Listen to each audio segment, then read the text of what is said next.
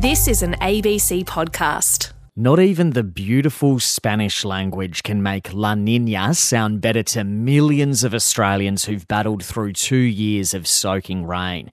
It's led to whole communities being flooded, livelihoods destroyed, and a bunch of plans ruined. And guess what? We're now in a third straight La Niña pattern. So what does this mean for our summer? G'day, it's Dave Marchese with you for Hack. We've already seen a music festival cancel 3 months out on the back of this annoying weather news. Are others going to follow? We'll dig into this in a bit. Also, a missing con woman, a severed foot. We're going to get the lowdown on an inquest into the disappearance of Sydney fraudster Melissa Caddick. First though, Hack. I will always support any effort to get more people, particularly more women, involved in politics. On Triple J. you know, there were a heap of messages that voters sent politicians at the federal election. One, they want more action on climate change. Another, women want to be heard. Surprise, hey? And a lot of women made that clear by not voting for the Liberal Party. The Young Liberals have already done a big review into this, and it found that the party's failure to recruit, retain and promote women cost its support at the election. And now there are even bigger reviews happening into this. But while we wait for party officials to finish up all this soul-searching, one member of the Liberal Party's decided to take the matter into her own hands. She started an organisation to try and encourage women not to turn their backs on the party completely. Is it going to work? Maybe you're a woman Liberal voter that's abandoned the party. What do you think needs to happen? You can let us know. Message in 0439 757 555. First, here's our political reporter, Georgia Hitch, to explain.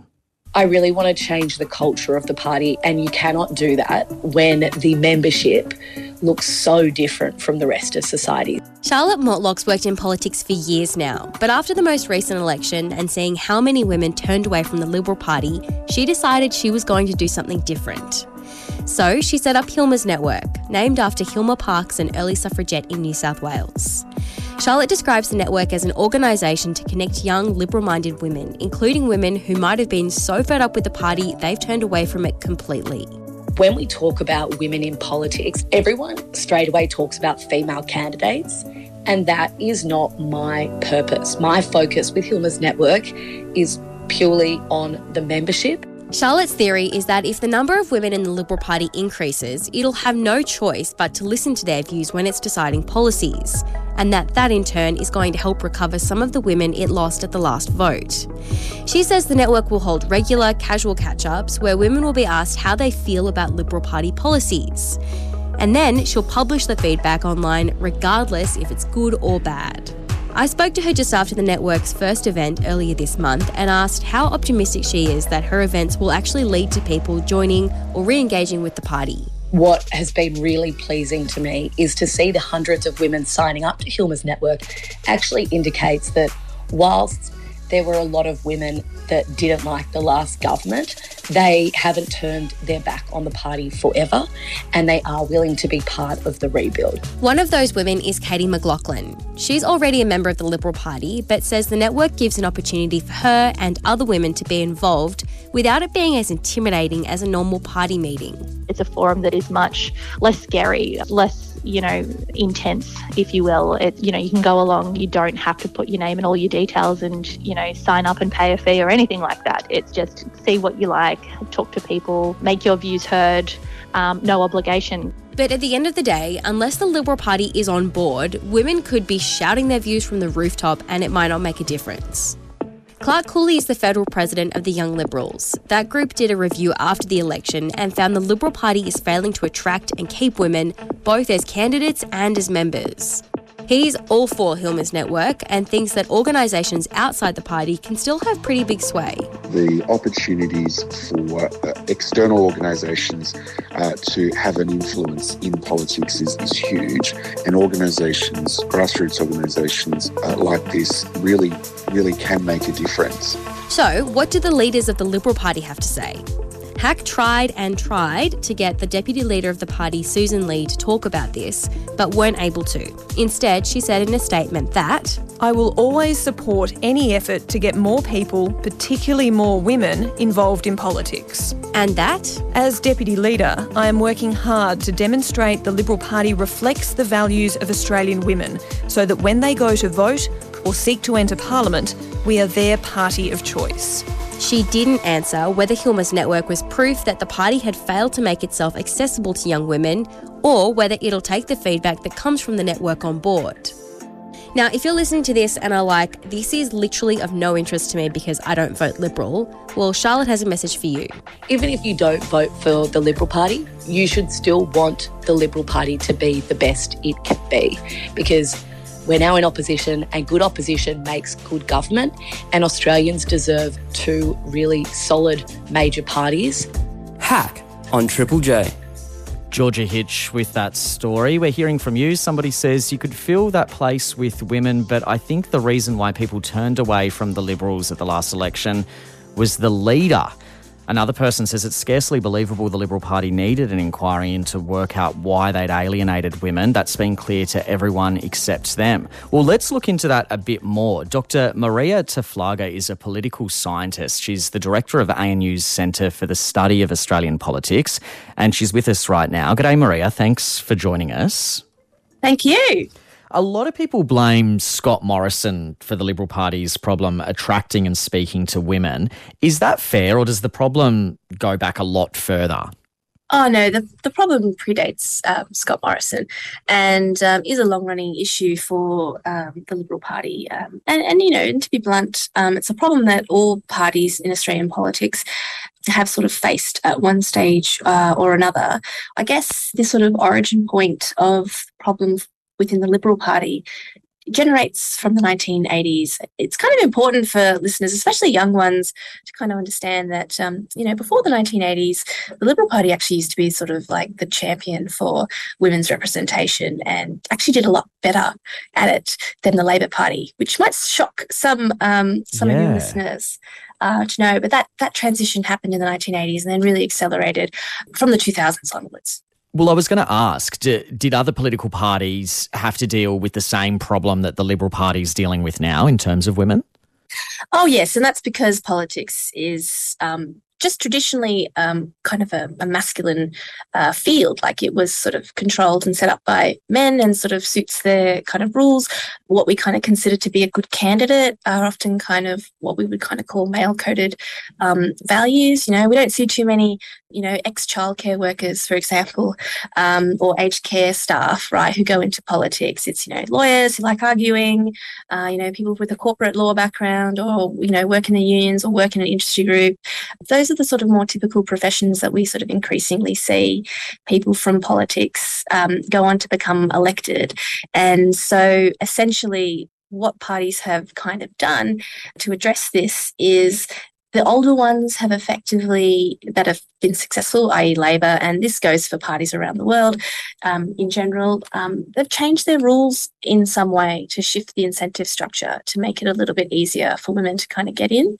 And younger parties tend to have a better culture in the first place because they're more modern, simply as that. And then when they set their rules up, all the types of people that they attract, they might just be more likely to produce more female candidates. So, the Greens, the Democrats, and in fact, minor parties in general tend to produce more female leaders and broadly speaking are more likely to be more gender equal. Well, interesting. And you were talking there about changing the rules slightly. And obviously we, enter the conversation about quotas. And I'm wondering whether there does have to be structural changes to address the issue, because we've heard so much in the past, leaders in the Liberal Party saying we don't need quotas, candidates should be pre-selected on merit alone. But it definitely works, right? When you look at the Labor Party and other parties, it's something that seems to work.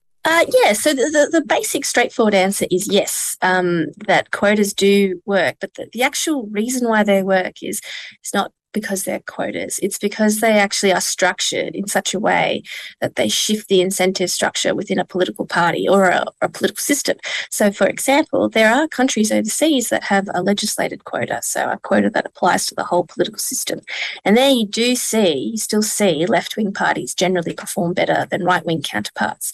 So there is a cultural dimension. People actually have to want to fulfill the quota. And the reason why Labor's quota is so successful, because it was not like male factional power brokers from the 1980s were just happy to hand over power to women. That's not what happened at all. Women coordinated with the left faction of the Labor Party to basically produce these rule changes, which do shift the incentive structure. And the way it works is essentially that if the quota isn't filled, then every contest in that category of seats, so safe seats, for example, is spilled and everyone must go through the contest again. That's risky to a factional power broker. So it shifts the incentive. So it's in their interest to see the quota is met.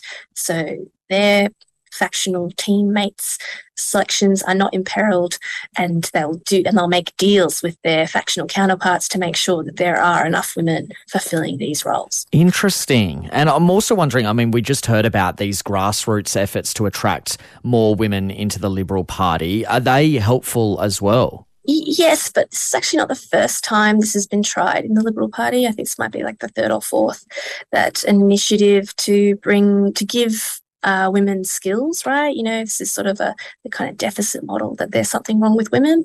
So let's give women skills or encouragement to kind of bring them into the party.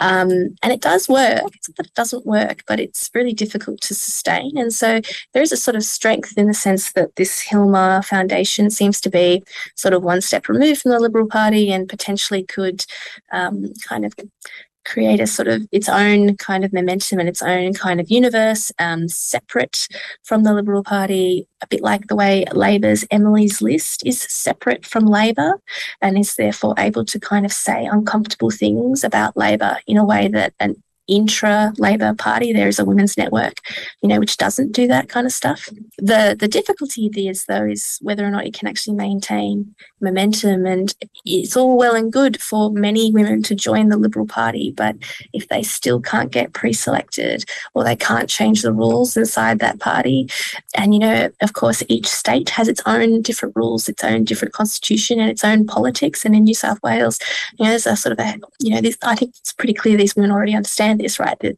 it is heavily factionalised, and so there are lots of challenges going on. I would be more confident that this is really going to work if it is also hand in hand with some form of organisational change which shifts the incentive structure in the Liberal Party in some way to make it more favourable for women. And after the election, we did hear a lot of debate about the future of the Liberal Party and, predictions, maybe the Liberal Party will move closer to the centre. I'm wondering if that is a potential solution as well. Like, this is a very general statement, but are young women less likely to get involved in really conservative politics? Well, in a nutshell, demographically, probably. That said, though, the people who kind of join parties are a pretty narrow group of Australians. It's less than 1% of people that join parties. We know that the Victorian branch, for example, Australia's second largest state, the Liberal Party there is 12,000 people. So, if we just adjust for population, the New South Wales Liberal Party may not be that much bigger. Parties are very secretive about the numbers. We only know that because of an audit around branch stacking there. So anything they can do to encourage genuine members and genuine interest, I think, is actually really positive in terms of renewal for that party. But there are sort of structural things that are important in the New South Wales branch, and they kind of relate to who is currently holding seats, and that is they've lost a lot of moderates at the federal level, but of course there are many there's still lots of seats at the state level, right? But it is sort of also important to kind of make a point that there are also young conservative women out there who are probably heavily involved in New South Wales or Liberal Party politics. That kind of makes sense. It is the centre-right party. That's important for democracy too. Love your insights, as always. Dr. Maria Taflaga from ANU's Centre for the Study of Australian Politics. Thanks very much for breaking all that down for us on Hack. My pleasure. Hack on Triple J. And got a few messages coming through. Somebody says, I'm a female Liberal voter. I couldn't care less how many women are in the party. Hack. Splendid, how are we feeling? Just waiting for the TP Forest to start because they cancelled the live shows. Triple La Nina. It is the news that nobody wants. Any cancellation is just a bit of another hit for regional areas that are already pretty exhausted. The 3-day festival was meant to be held at Pennyroyal Plains near Colac. Seeing the same thing down on the south coast of New South Wales too, where there's been bushfires and then floods upon floods upon floods. I have never seen this much mud in my whole life. Local business owners say the decision to move the festival is another blow to regional Victoria. It's a really sad news for events generally and for the event industry going forward. We have a lot to owe to our gumboots. Costa, mate, if you're out there, you got to save us. Make this festival worth it. Make it better for us. You're a champion. On Triple J. Yeah, remember all that? You know, depending on where you are in the country will probably determine whether the term La Nina sends you into an emotional mess, right? You know La Nina, the weather phenomenon that's seen parts of Australia hit with 2 years of flooding rains. So when the Bureau of Meteorology this week confirmed, yep, we're in our third La Nina in a row, let's just say it's not what we wanted to hear as we get closer to summer. It doesn't matter if it doesn't mean we're definitely going to see more floods, but there is a higher chance of rain. And with the ground already wet, creeks high, dams full, it's not great news. And so weather forecasters are warning us months out, which probably explains why we saw a music festival get in early yesterday and cancel. Festival of the Sun in New South Wales said the threat of atrocious and unpredictable weather this summer was too risky. So is this what we're in for? Are more festivals going to cancel? I'm wondering whether these weather predictions are enough to turn you off buying tickets, major outdoor events, festivals this summer. Let me know. You can message in 0439 757 555.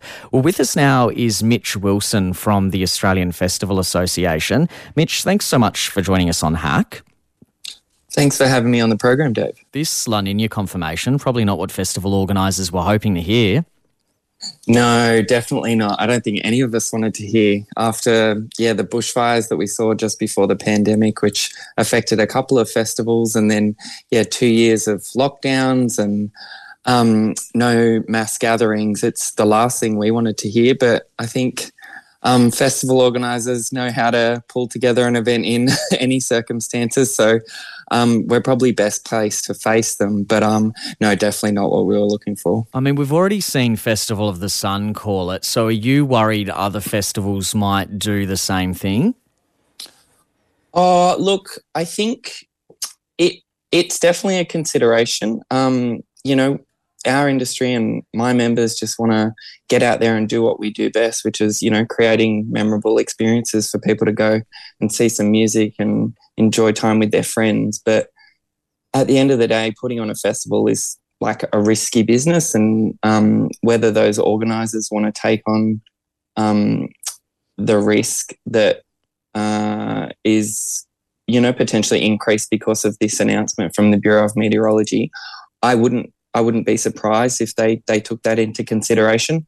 But I wouldn't say that we'll see a sort of large cancellation of festivals because of this. Right, okay. I mean, because the Splendour experience still really vivid in a lot of people's minds, right? And I imagine a heap of festivals don't want to go through the same thing. I mean, we've got some time. Do we need to be seeing more work to get sites ready now rather than waiting until the last minute?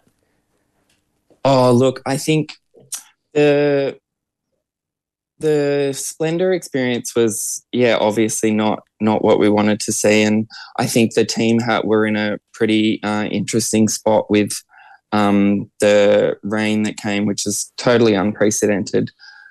But I think what we want to do, what industry would like to do, is really partner with government and pull in some climate scientists and really look at the potential for, the impact of climate change on some of the sites that we host events around our country, and really sort of preempt it, because I think this conversation's not going away. And I think some of the areas where our events have been held in the past may not necessarily be appropriate given the sort of extreme weather events we're seeing. But the only way we're really going to do that is if we all sort of come together and work out what the impacts are. Yeah, and I think people would agree with that and say, well, maybe these places where we have had festivals in the past, maybe it does need to change because in wet weather conditions they're not coping. You are calling for more support from government, like a national insurance or interruption scheme. Can you explain what that is? Yeah, so our members have seen exponential increases in their insurance premiums from both the pandemic, but also because of these extreme weather events. And we really want to talk to government about partnering on a sort of government-backed insurance scheme or an interruption scheme to support our members really come back. Now, the new Labor government in the lead up to the election announced a national interruption scheme, but it's really focused on sort of health impacts and pandemic-related sort of health orders, which as we're coming out of lockdowns, and I think we've seen some of our political leaders say, they're probably not going to be putting bans on mass gatherings in the future. So we would really love to expand that out to sort of, include some things like, extreme weather events as well. And I mean, it's understandable a lot of people might be nervous now forking out for tickets to big events with the risk of bad weather, sending their plans into disarray, which is what we've seen over the past couple of years. How's the industry going to entice young people back to festivals? Because it's going to be pretty hard, I'd think. Oh, I think, we're seeing really sort of soft ticket buying across the country, not only from young people, but particularly from young people. I think, the impacts of homeschooling and just, being in lockdown has made people nervous about going out to large events. But I guess my members really love putting on these events, and they're sort of, they're amending the times that they put on tickets on sale, and, making sure that their lineups are, have got the artists that audiences are really into. So we're doing the best we can, and I think you'll see there has been some government support to sort of encourage these first level of events, but all we really want to do is say to young people out there, please buy tickets to our events, please come along, and hopefully, I can't predict the weather, but I can guarantee that it'll be a pretty memorable experience no matter what the conditions. All right, we'll be keeping a close eye on this one as we head into the summer months. Mitch Wilson from the Australian Festival Association, really appreciate you talking with us on Hack. Thanks for having me. And we've got so many messages coming through. Someone says, as an event manager, I completely understand pulling the plug after the last couple of years. Festival organisers, many of our clients have lost enormous amounts of money. Getting staff is near impossible, and the threat of running at a loss could mean we don't see certain events happen ever again. And another person, AJ in Casino, says, hell devo about the weather and festival cancellations. Hack. The inquest will look into the disappearance of Melissa Caddick. Her decomposed foot washed up on the south coast. On Triple J. Yeah, it really is the stuff of movies, which is probably no surprise that they've already made one about it. A seemingly successful woman living the high life in one of Australia's most prestigious postcodes is accused of ripping off friends and family of millions of dollars. The investigation starts to heat up, then she disappears, leaving her husband and her whole life behind.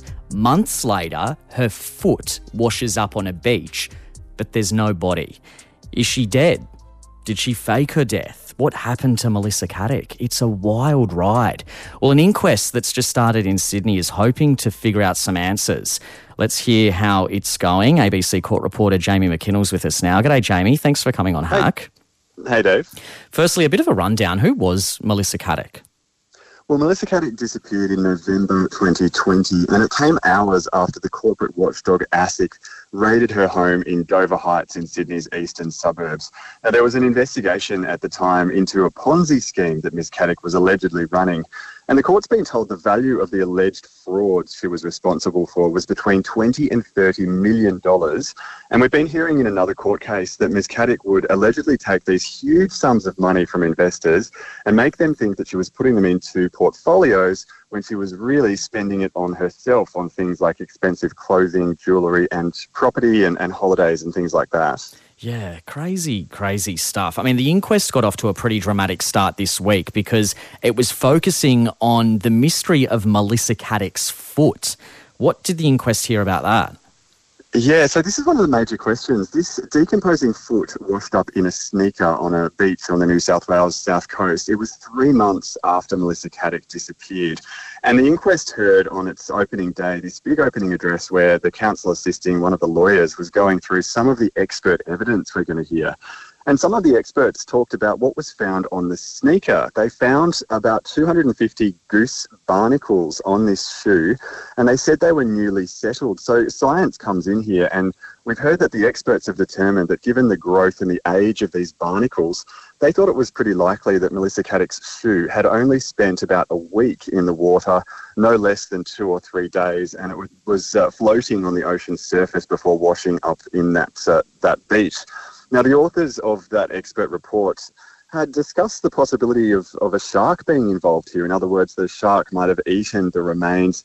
They talked about as well the subsequent regurgitation being a theory about why Melissa Caddick's foot and shoe might have appeared to only spend a short amount of time in the water when it was actually 3 months between when she went missing and when that foot was discovered on the beach. Right, so the shark could have eaten it and then regurgitated it later. That's interesting. What about the foot amputation theory? Because that's also a wild story.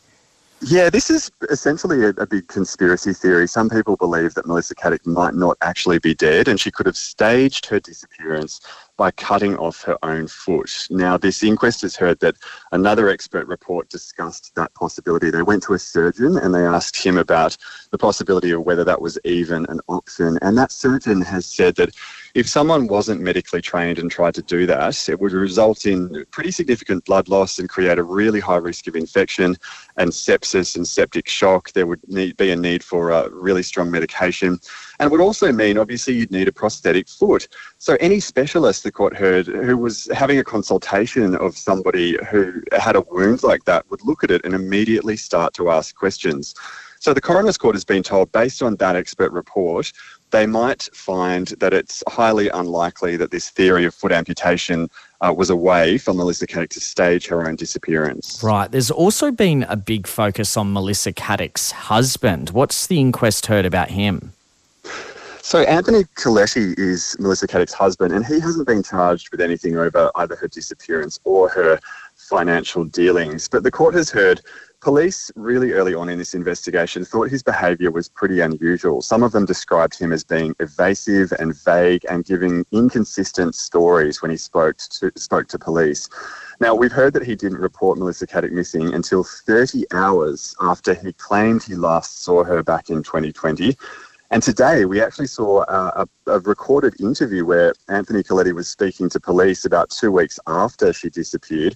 And he told a detective that he thought his wife might even be somewhere in like a budget hotel or something like that. He said she could have a fat wad of cash stashed under the bed for all I know. He was asked in that interview why he thought she hadn't even contacted him and had just disappeared. And he told the police, because there's no need to. He said, do you think she wants to deal with the shitstorm that I'm dealing with? Wow. So Anthony Coletti's behaviour in the early stages of this investigation is coming under some pretty close scrutiny. Do the police suspect that Melissa Caddick could have been murdered? No, so that's been one of the questions that 2 of the police witnesses so far have been asked, and both of them have said that while his behaviour was pretty unusual, they thought that perhaps she had maybe self-harmed, or maybe that she was even hiding because she knew that she was in trouble and ASIC was closing in. There was this pending prosecution. So some police believed that Anthony Coletti knew more than he was letting on, and one of the witnesses today said he even thought that she might be hiding out in their house and that Anthony Coletti might have been helping her go to ground. Right, okay. We've got 30 seconds left, Jamie. Who else is expected to testify at this inquest? Well, one of the big ones is going to be Anthony Coletti himself. He's going to give evidence later this month. And this week is mostly about police witnesses, but we're also going to hear from some of those experts I mentioned. So there'll be a forensic psychiatrist who might talk about any conditions that Melissa Caddick might have had, and also an oceanographer who's probably going to talk about that foot issue and then ocean currents and how the foot ended up on the beach so far away from Sydney where she lived. Oh, crazy story. No doubt a heap of interest, so we're going to keep checking in. ABC court reporter Jamie McKinnell, thanks so much for your time. Thanks. Hack on Triple J. Big thanks again to ABC court reporter Jamie McKinnell. And that's all we've got time for on the Hack podcast for now. I'll catch you next time.